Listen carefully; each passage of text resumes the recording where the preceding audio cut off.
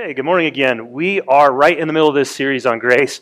And last week we began talking about how it is that context makes or defines how rules sort of get carried out. And we used the analogy of what it looks like to join a gym. And when you become a member of that community, there are a set of rules that you have to follow if you're going to be part of that. We used the analogy of an HOA when you move into a neighborhood. Becoming part of a community of people who have a list of rules that you are to live by. Well, this week we're going to take it one step further. We're going to use a different analogy, but before we do, I want to go back to the main point that's sort of running through the length of this entire series, and that is this, that the church it's most appealing when the grace of God is most apparent. So the church, you and me, the people that make up this faith community, not the building or the parking lot or this facility or anything, but you and me, the people who make up this place, are most appealing to people around us, to people who have yet to know God, when grace is the most apparent in our lives. And so we've been talking about through this series, how do we see that lived out, and how do we experience it first, and then how do we, as we experience it and as we understand it at deeper levels within our own lives, how do we then extend that to other people? How do we then allow that to be extended through our lives in the way we relate to other people? So that's sort of where we're going. We're taking a long look at this. So this is like week 3 or 4, and we still have a ways to go, but we're turning a corner. We're going to make the transition toward what it is that grace can do in our lives and how it can flow out of our lives. So we're going to take one step closer to that. We're going to be looking at Romans chapter 3 today, and Romans is an important book because this is where Paul pretty much lays out an entire theology of kind of what's going on. He sort of lays it out and he says, here's what's happening in our midst, and here's how we're to understand sort of the law or the Old Testament or all the rules that we've been given, and how we can now understand it through the new life that Jesus Christ brings in His teaching and in His relationship with us. And so Paul's going to do something incredibly important here that I don't want us to miss. And so the best way to help us understand that is, again, to go back to analogy. So let me use an analogy to then jump into a text that is really pretty thick to understand, and we'll wade through it together based upon what is going on with the Old Testament and the law and the Jewish heritage and religious practices that they had. And all of a sudden, Jesus comes on the scene and He's doing things different, and it looks as if He's not upholding the law, and people are getting upset and angry, and He's disrupting an entire religious system. And so here you and I sit, part of the disruption of that system, and we only understand it as being normalized. That's all we understand it as, but at one time this was incredibly radical. And when we miss how radical it really was, we miss the depth of the grace that God would have for us in the midst of this conversation, because we're so used to it that we miss, just like when we talked with Ron today, we're so used to the stability of our country that it's hard to even wrap our minds around there are other places in this world where a coup can just happen like overnight. Like we can't even imagine that in this country. The same's true for this understanding of faith and grace. And so I really want us to sort of be able to experience this at deeper levels by doing this. So let's talk about analogy. So we've talked about what it means to become part of like a club or a health gym or even an HOA. But what does it look like to be part of a family? Because in my house, we have certain rules. Now, they're not posted on the wall when you walk in. They're just known. They're known. You ask my children what the rules are, and they'll tell you. So when you come over to my house, there are a bunch of rules that are not posted, and one of them is going to be kind of weird maybe for you. So I'm just going to tell you what one of my rules are, and even Holly has to follow this, and she hates it. She doesn't follow it, actually, at all. So, bad example for the kids, right? But the kids know that one of my rules, good thing I'm not home all day, one of my rules is that when you leave a room, you turn off the lights. Now, how many of you kind of have that rule in your house? When you leave the room, you turn... See, exactly. It's not completely weird.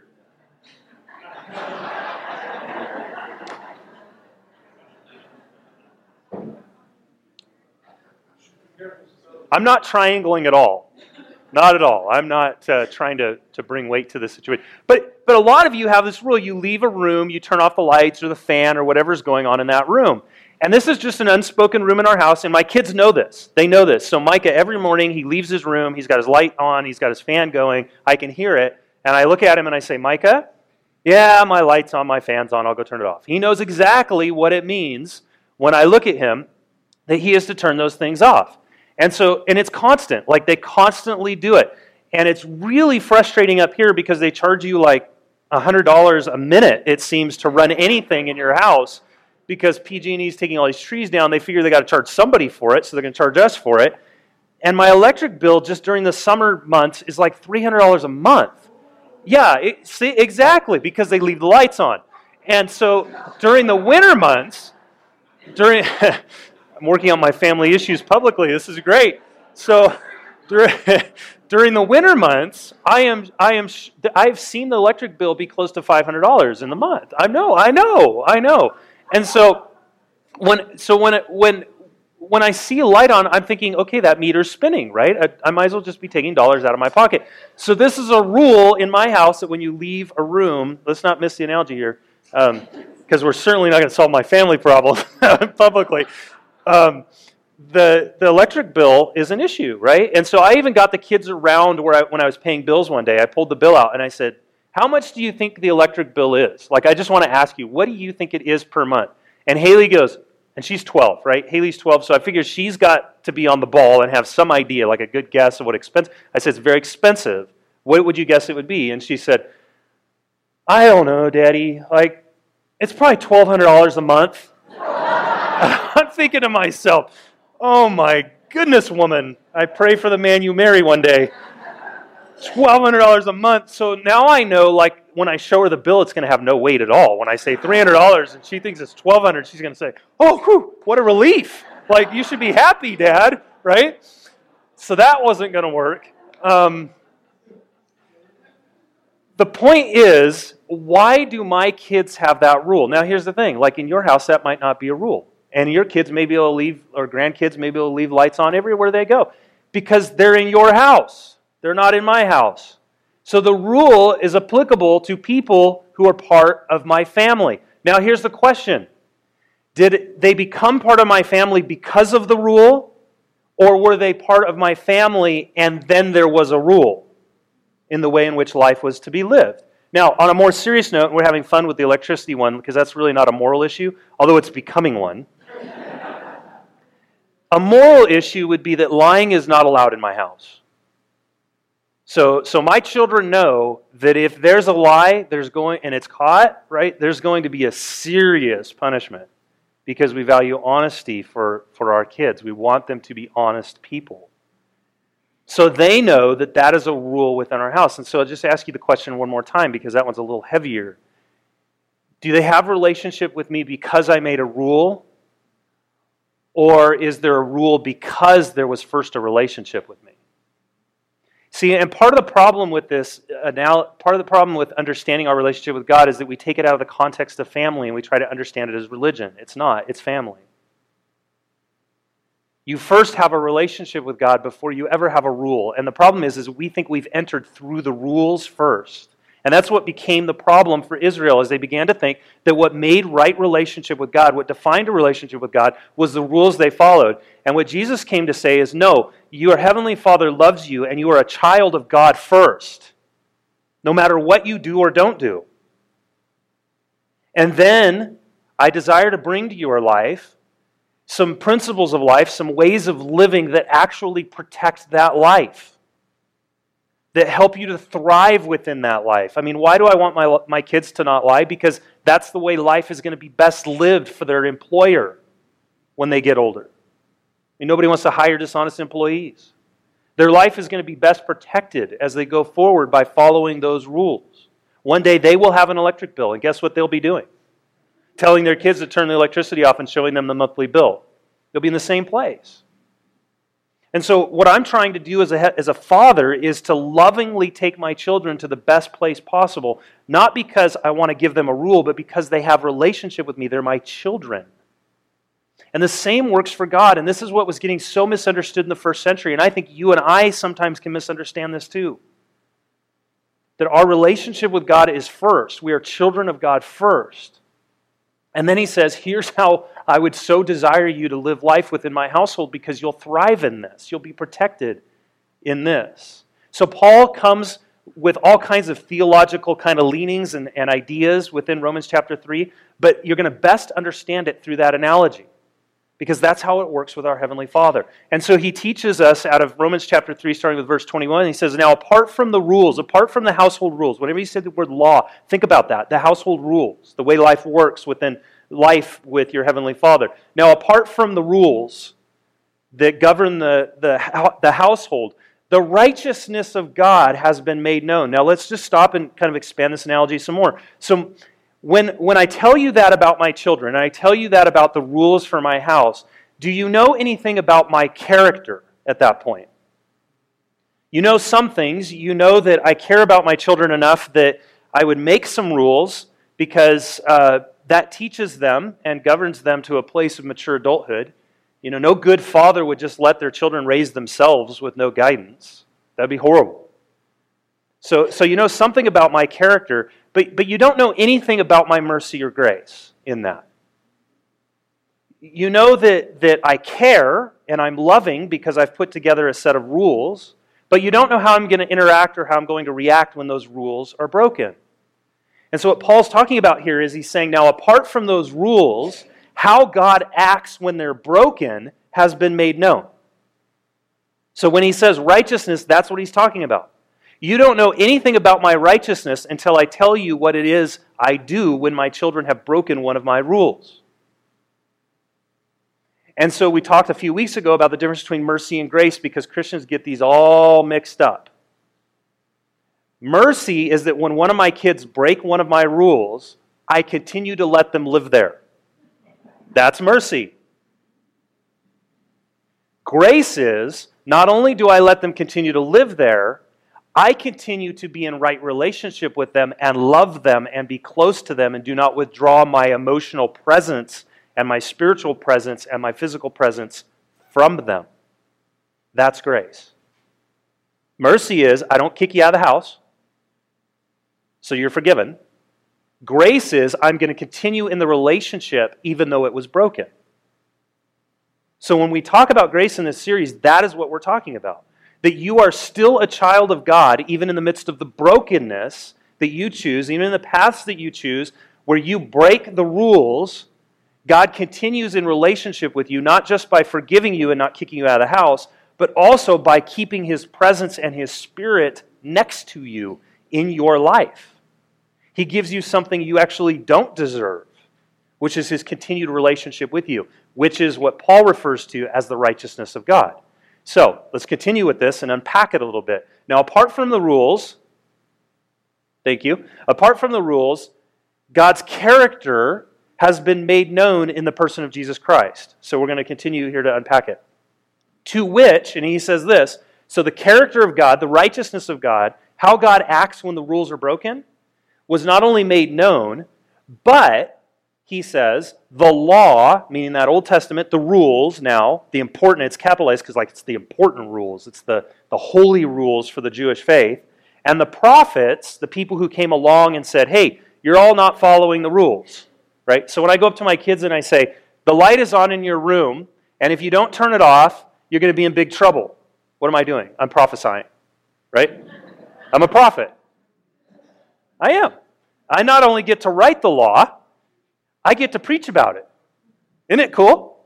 So I say to my kids, you left the lights on. If you don't do something about it, you're going to be in big trouble. I am prophesying. And I'm telling the future, aren't I?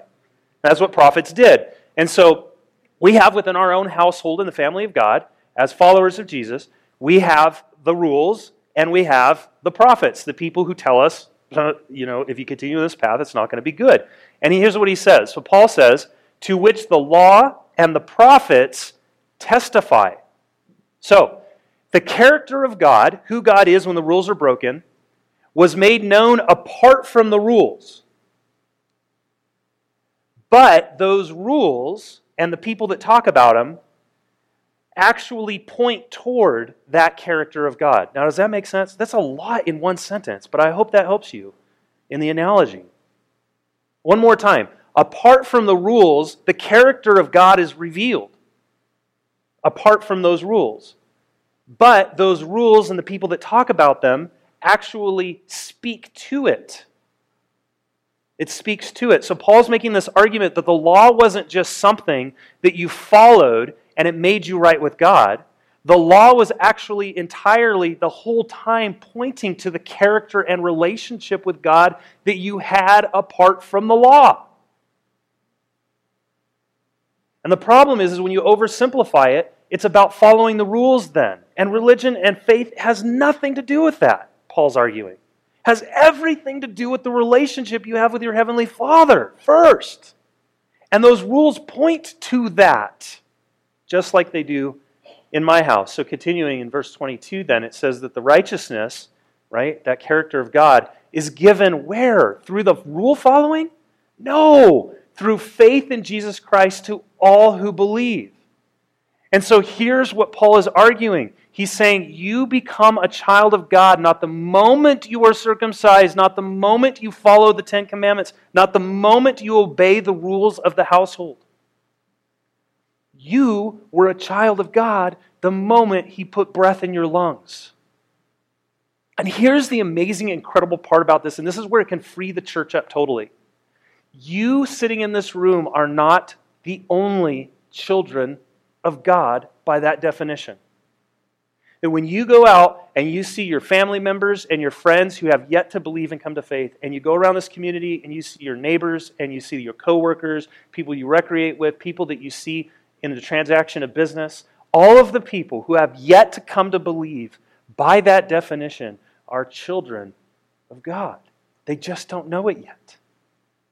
They don't know that they've been invited to live in this house that you and I live in. So why do we treat other people as if they aren't invited to live?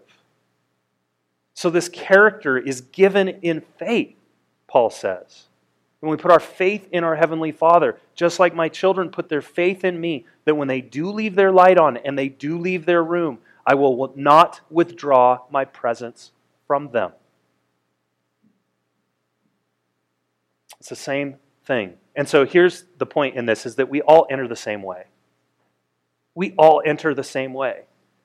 See, the Jewish people believed that they entered because God chose them and there was this covenant and they had to follow certain things, and then God made them special and they were supposed to do all these things, and then God would accept them and love them. And it's just not the case, Paul's saying. He's saying we all enter the same way. We are born into the family of God. We are God's children when He creates us. And it is through that relationship He desires to bring about a relationship with us that is reconciled. It's reconciled. See, we're all children of God. We're just not reconciled with our Father. Now, you and I might be. Most of us in this room, some of us in this room still have yet to be. But the point is that we're all still children. We're just, some aren't reconciled and some are. We all enter the same way, Paul says. Not through a list of conditions, but because we're born into that family. Continuing then, Paul makes the argument that there is no difference, no matter what your religious background. Okay, so for them in the first century, it was a heritage between Jewishness and Gentiles. So it was Jewish people and essentially everyone else. And he says this, there's no difference between the two. None. The Jews were not more chosen than the Gentiles. For all, he says, all, and there's that all statement again, all have sinned. All have left the lights on in the room. Circumcised or not circumcised. Dietary laws or no dietary laws. Temple worship or pagan worship. We've all left the lights on in the room. Paul levels the ground in which all of humanity finds itself in relationship to God, whether Jewish or other. We've all sinned. We've all left the light on and fall short of what God would have for us. We've all needed to go back to the room and turn the light off and wake up the next day and we left it on again. We've all done that. And then he says this, and, continuing, all, and he uses that word again, and notice he doesn't use it sort of carelessly. All means how many? All. That means you, me, and all the people out there. And all come into right relationship with God or are justified. That's what that means, to be made right. All are justified freely by His grace. Not performance, not making sure we get it right next time, not because we did certain things, but by grace through the redemption that came by Jesus Christ. And so here's where the analogy falls a little short, but it's like this. It's like this. There are times when my children have left the light on, and I go turn it off for them.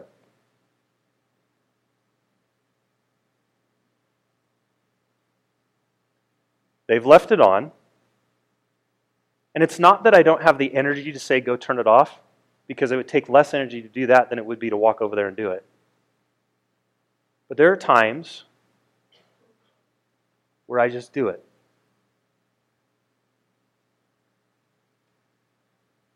And it's what God did for us in the person of Jesus Christ, because here's the truth of this. You and I have left the light on so many times, we actually can't undo the brokenness that took place in the relationship with God. He had to get up and do it.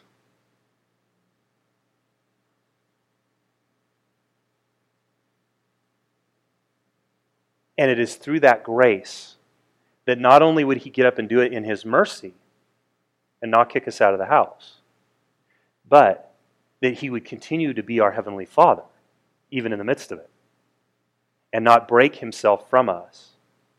And it's through Jesus Christ that He accomplished this. Continuing. God presented Christ as a sacrifice of atonement. So Jesus got up, He sacrificed. Now I know this is kind of where the analogy breaks down a little bit, and it's not as heavy, but just stay with me. Jesus got up, He's the one that sacrificed, and He went to the room and He turned the light off. He did what we couldn't do.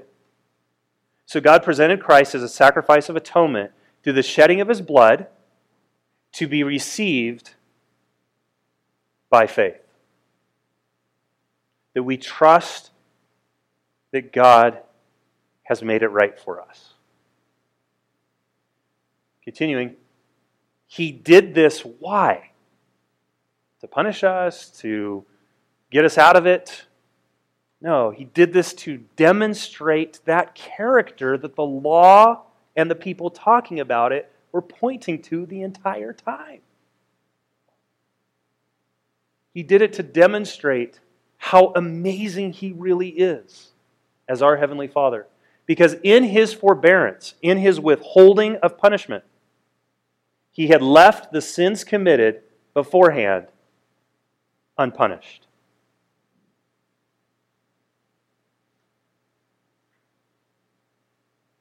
Wow. I'm not even that good of a father. Continuing. He did it to demonstrate His righteousness at the present time, so as to be just and the one who justifies those who have faith in Jesus. This entire time, Paul is arguing to the Jewish people, this entire time God has been working for our benefit. Since the beginning of the end, when the fall happened and we chose some different path than the one with God, from that moment, He was leaving sin unpunished to bring about a resolution that would cost Him everything so that we might be made right in everything. And so Paul says it has nothing to do with the law or the rules. It has to do with that kind of heart that loves you. It has nothing to do with the rules. The rules just pointed to that all along. Continuing then. Because of what law, he says? Because of what rules? The rules that require you to do them? Those rules? No. No. Because of the rules that require relationship. Because of the rules that require faith. And so he's not saying we take the law and we throw it out. He says, no, let's properly understand its role in our relationship with God. Because here's the point, continuing. For we maintain that a person is justified by faith, he says, apart from the works of the law. That a person is made right in relationship. that my kids are made right in relationship, not because they did or did not turn off the light, which was the rule, but they are in relationship with me because they're my children. That's it. They were born into my house. That's what justifies them, that they continue to put their faith in me. And then I tell them, go turn off the light. This is what it looks like when you put your faith in me, go turn off the light. The rule doesn't disappear. It's the relationship that defines the rule. And so, they're not justified, they're not put in right relationship with me because of the law. I'm going to love them whether they turn the light off or not. They're still my kids. Whether I keep them in the house and allow them to live there or not is not dependent on whether they leave the light on or not. Now, you're getting close. I'm just kidding. No way. Continuing then. Or is God the God of Jews only, he says? Is he not the God of Gentiles too? See, now he's going to relationship. Aren't these still children of God, no matter their race or practice of worship? When you look around, when we as the children of God look around, aren't these people God's creation too? Don't they matter to God? Yes, he says, of Gentiles too. And here's the point that Paul is trying to make. Relationship precedes rules. The relationship comes well before rules come.